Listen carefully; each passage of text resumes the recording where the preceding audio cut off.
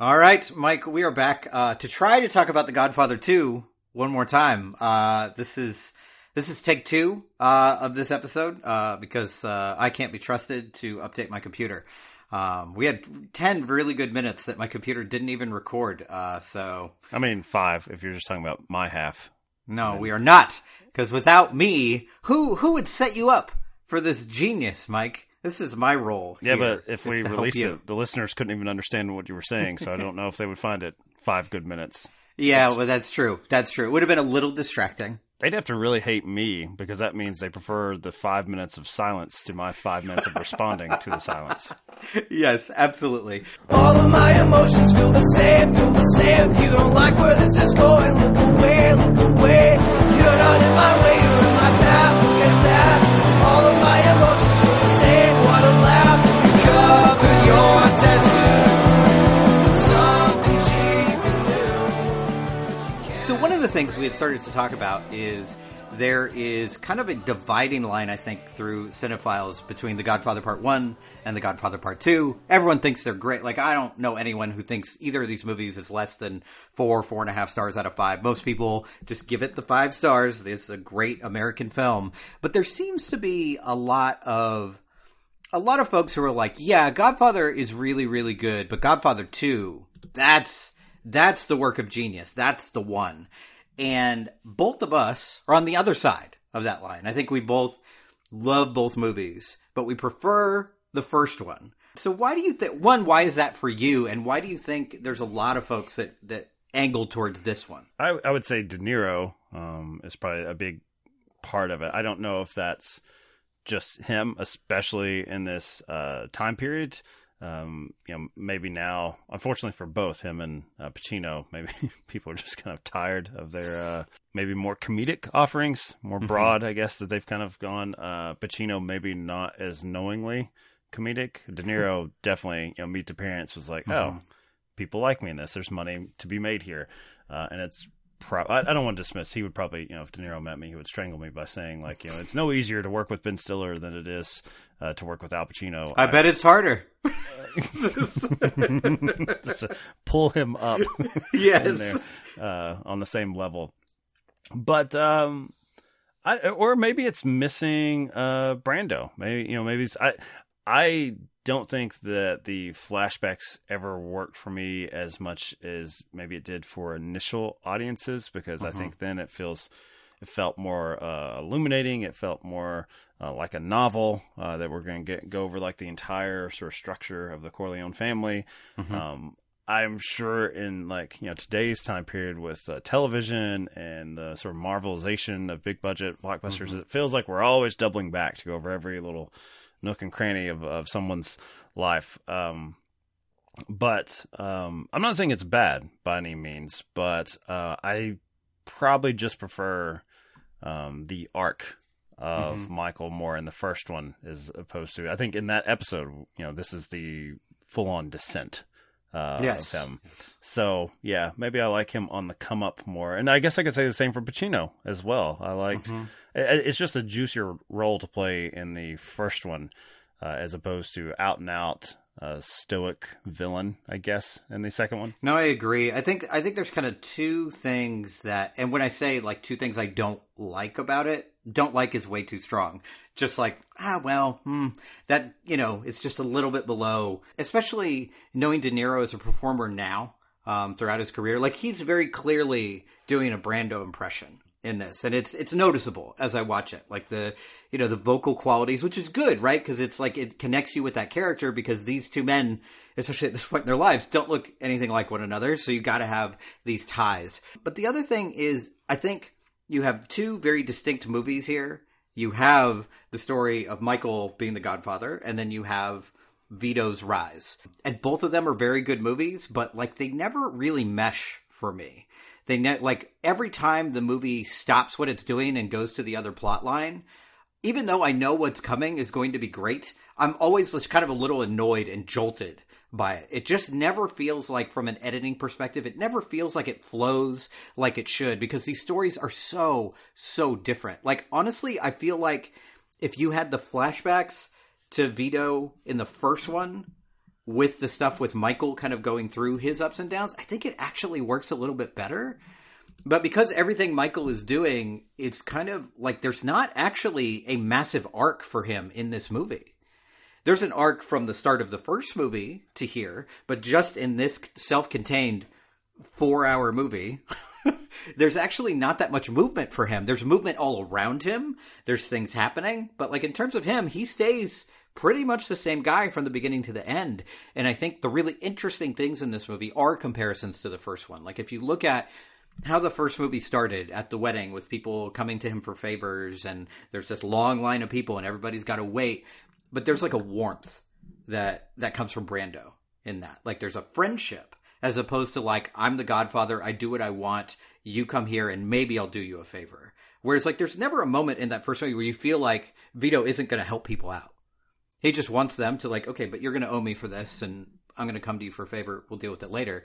Whereas, I mean, Michael is like 2 steps away from being like, fuck, how many people are going to, I am so, my sister? Oh, God. Like he's just, so there's like, it's really interesting to see how this family has changed in the course of these 2 movies.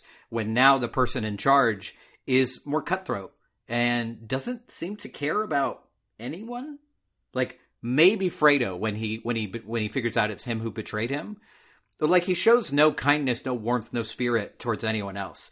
So I find it really interesting comparison based. But as a movie itself, like, I mean, hot take, but there's like, Michael doesn't change. Very ego driven character. I think with the flashbacks, what's revealed about Vito is that he doesn't want to be muscled out of opportunity. He has already been forced, from childhood to leave his family home because his entire family is wiped out by a mob boss and a bully, basically someone that decides to take out those that are of no threat to him.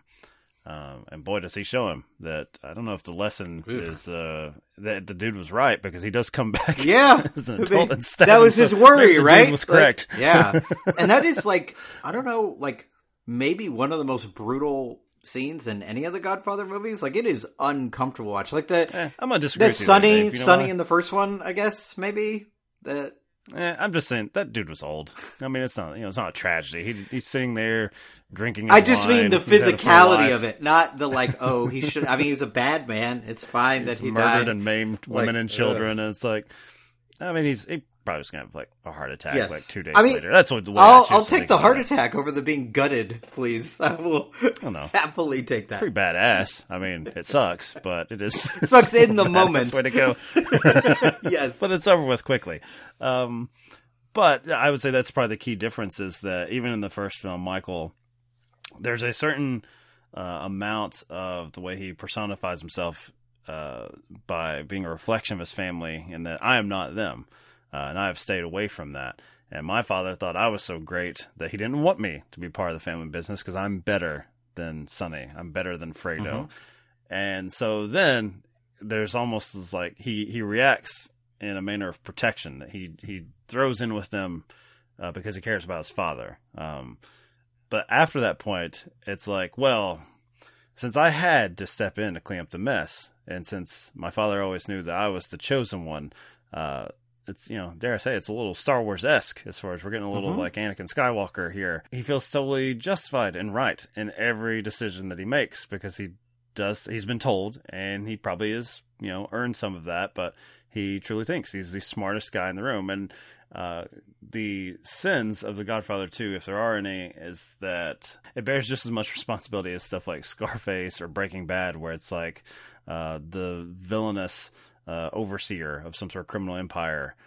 can really do no wrong. Like, right. All the decisions they make are correct, even though, in fairness to something like Breaking Bad, where it's a television production, we do see a lot of mistakes. There has to be constant conflict. But I don't think that's the way Walter White is remembered. I don't think that Al Pacino's version of Scarface is remembered for his failings. It's just that, man, if everyone just listened to the biggest badass in the room, wouldn't they all be better off?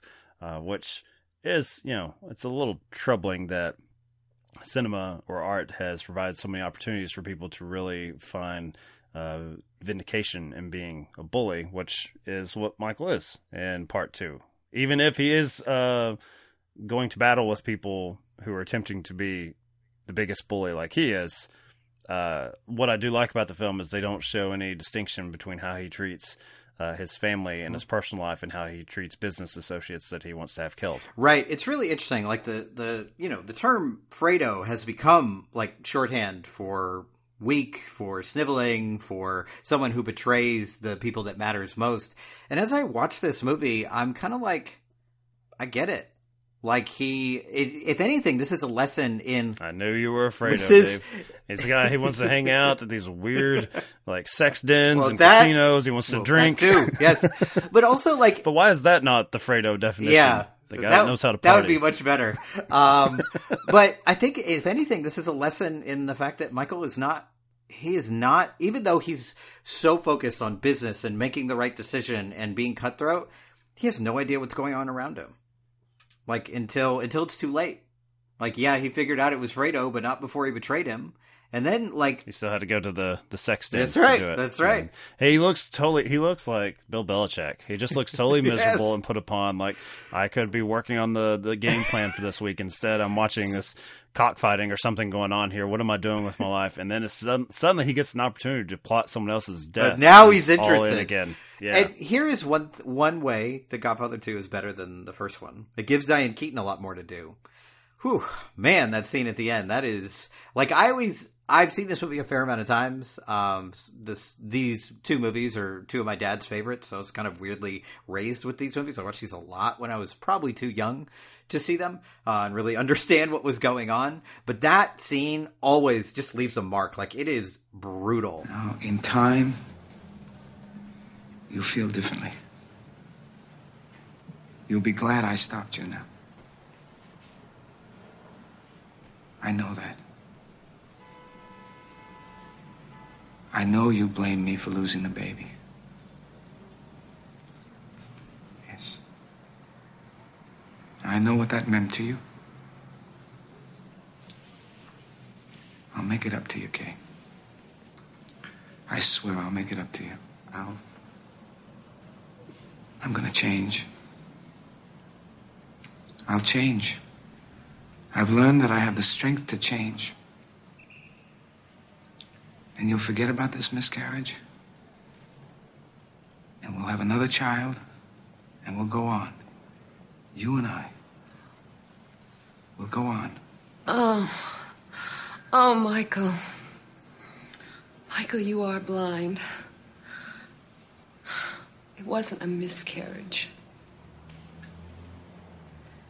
It was an abortion. An abortion, Michael. Just like our marriage is an abortion. Something that's unholy and evil. I didn't want your son, Michael. I wouldn't bring another one of your sons into this world. It was an abortion, Michael. It was a son, and I had it killed because this must all end. And her performance there is pretty tremendous, and I kind of love that in a lot of ways, Pacino just kind of sits there. Like, eventually he explodes, but through most of that sequence, he's just taking it in because he cannot imagine that anyone would ever get one over on him because he's so smart in business, so smart in anything else. And she's like, basically like, you dummy, it wasn't an accident. I did this. And it is brutal to watch. And you just watch his face just kind of fall and like crumble. Do you think that he takes initially, I don't think after the revelation that she chooses to have an abortion, I don't think he takes any responsibility. It's all on her at that point.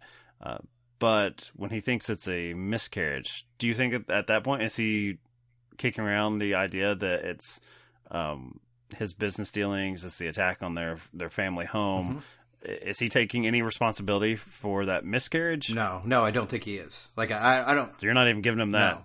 No, not at all. I think I am, Dave. But not in a kind way. I just think that he likes to see himself. It's the ego thing again? All. Yeah. Sure. Yeah. And it's such an interesting performance from Pacino because he's a lot more emotional in the first one. He kind of runs through the gamut of emotions, like figuring out if this is what he wants to do and that they attacked his father, and these are the steps I have to take, and I don't know if he would approve, so I got to deal with all that. And in this one, it's dramatic because he holds back his reactions until they completely explode. So there's really only two orientations he has in this movie. It's like totally calm, taking everything in, plotting.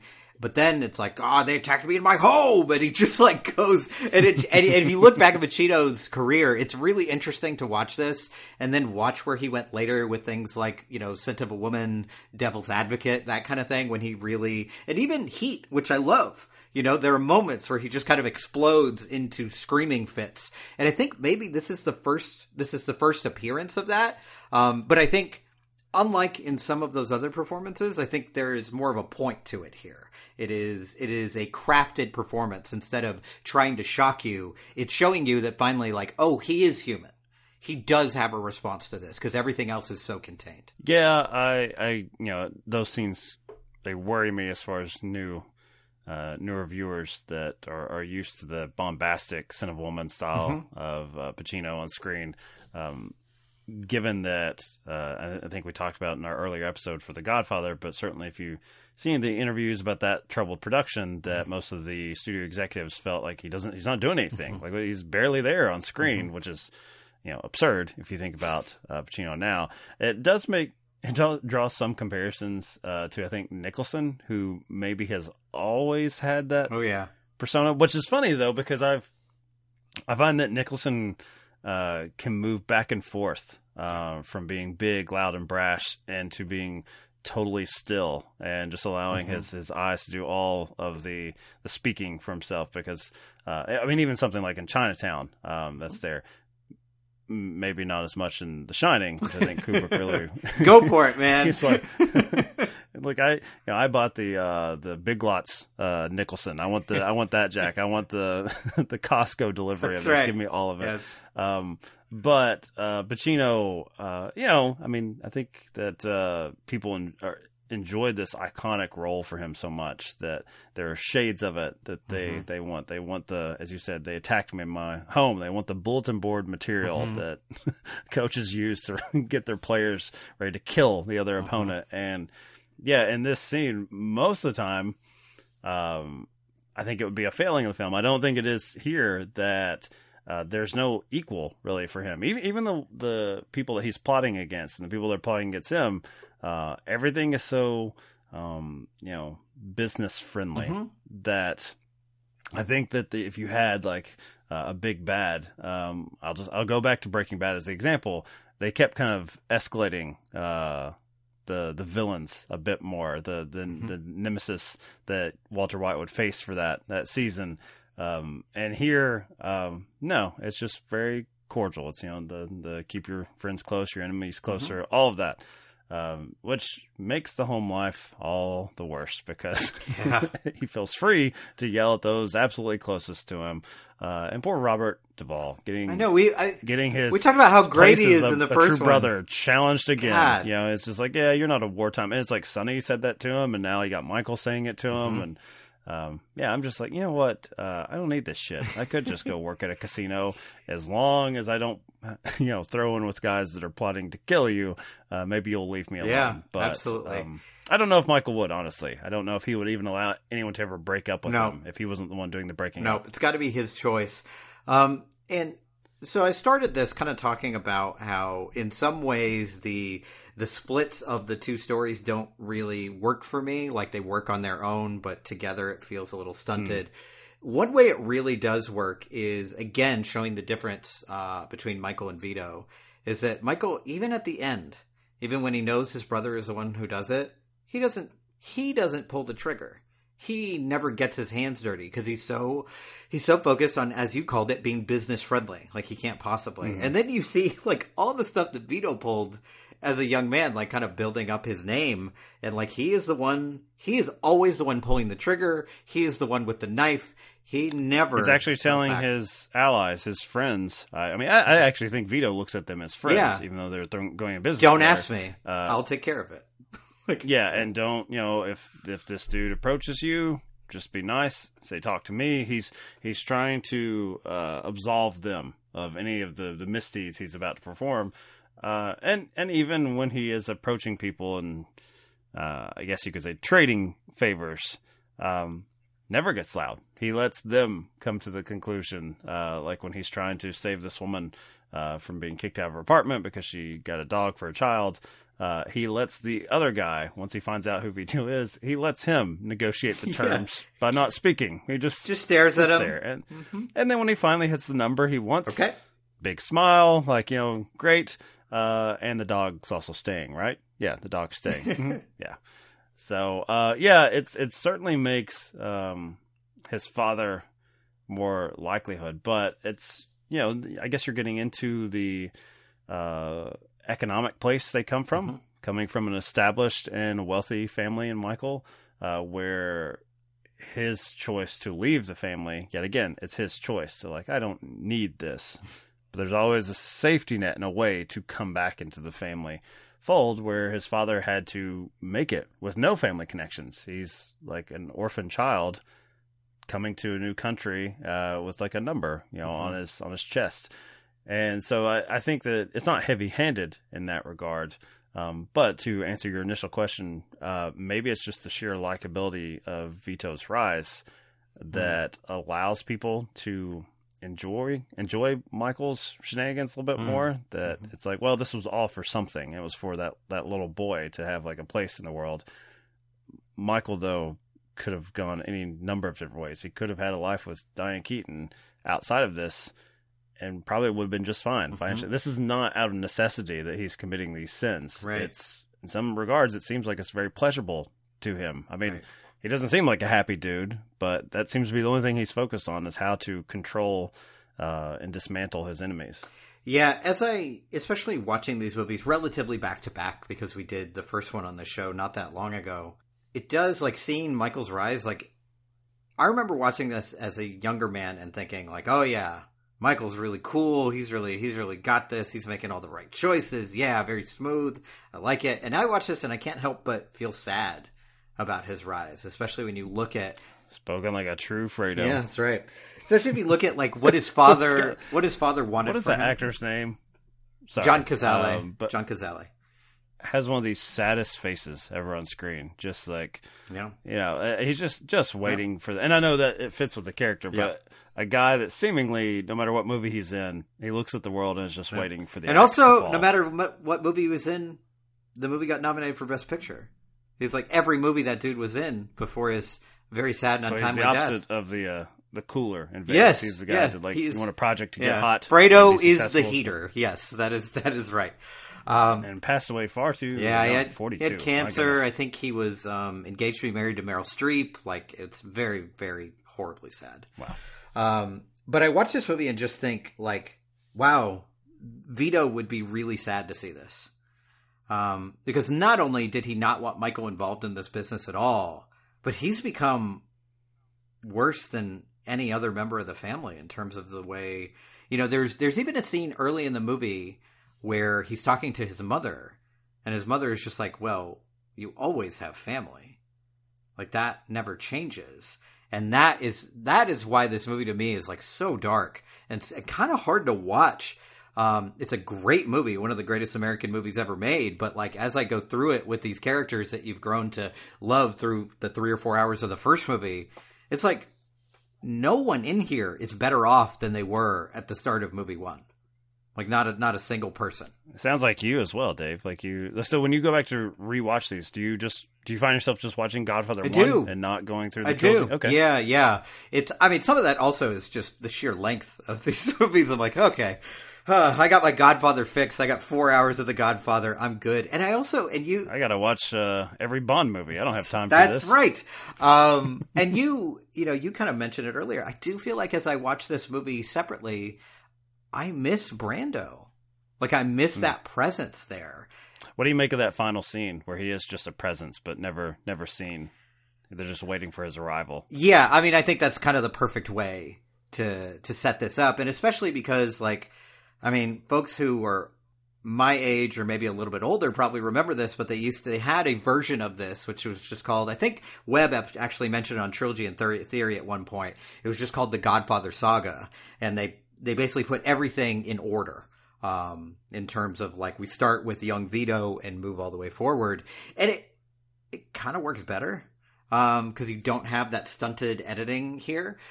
Is that more or less of a downer? Because it you get, I don't want to call them the happy days because we're talking about a boy whose family is killed in front of his eyes and he has to escape to a strange land. But if we're looking at the more positive initial track that he was on as far as his criminal dealings, which is to protect the participants of this neighborhood and to make sure people are not bullied by being the bigger bully on the block, the protector. You find it, is it better that way, that it's all at the beginning? Because that's a lot of Michael. That's a lot of Michael darkness if you don't have any of that cutting it up.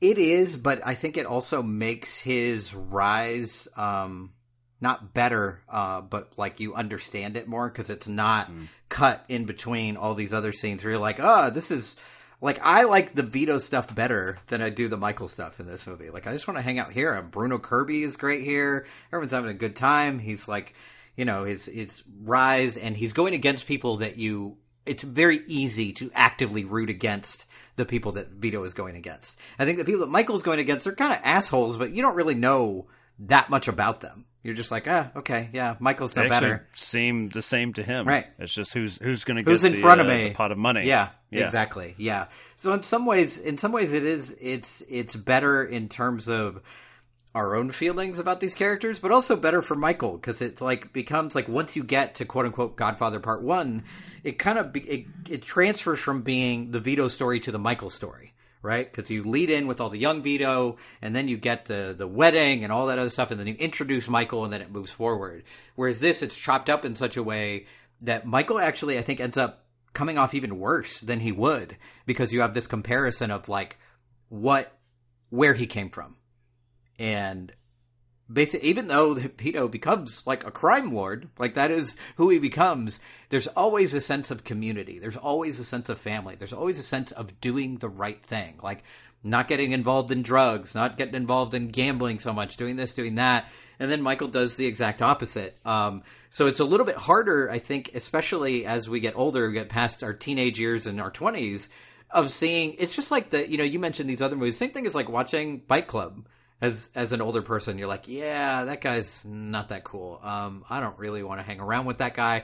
And when you're 18, you got Brad Pitt in that cool jacket. You're like, okay. And I think you have the same thing here. You got Michael in these like tailored suits. He's being cool and doing all the right things. But man, as I get older, I'm like, Michael, you need to get yourself under control, sir. Like maybe talk to your wife once a week, figure out what's going on, instead of just doing business all the time.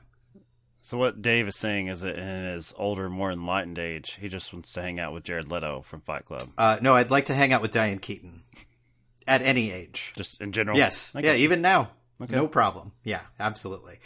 So yeah, it's interesting because we've spent most of this episode, kind of picking it apart a little bit, but it's still a great movie. Like, I still had like, watching it, I was just like... 5 out of 5 on Letterboxd for me. So, I think it's more of a, you started off this episode for the second time, without the technical difficulties. Basically, I think it's more, from your point of view, attacking this as it's the only sequel that's better than the original. Right. Which seems to be, like... a common thread. You see, I think it's even mentioned in the Scream franchise, right? Yep. This and Empire Strikes Back. I will say that for me, it's far more clear that the Star Wars sequel, the second one, not the second episode, the second one released. Mike's hot take: Godfather 2. It's no Empire Strikes Back. That's. It's not. I mean.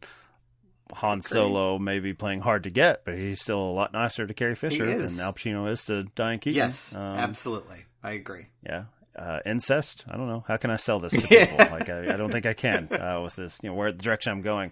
I have a final question for you if we're talking about family relations and not of the Skywalker kind, thank God. How do you think the events of Michael's life or Godfather 2 or the whole Corleone family are changed if Sonny is not put into that trap that is set for him in the first one? If he is still there, is there a strong family or masculine presence that Michael will listen to? Or eventually, is there some sort of tragedy that's going to befall Sonny at Michael's hands? No, I mean, I think it changes everything. I think it changes everything if Sonny survives Godfather 1 and is running the family. Because, like, you can see it, and granted, this is the beginning of Michael's arc, but in that first movie, like, he does whatever Sonny basically says. Like, he's like, okay, this is how we're going to do it? Okay. And the only thing he really stands up to him about is, like, I'm going to take out this guy who's taking out Dad. Like, I got to do that. But everything else, he's like, okay, that's how you want me to do it? Let's go. And then they ship him off to Italy to keep him safe, and he does what he's told. So my only concern, if that were to happen, is that eventually Sonny is going to do something to get himself killed.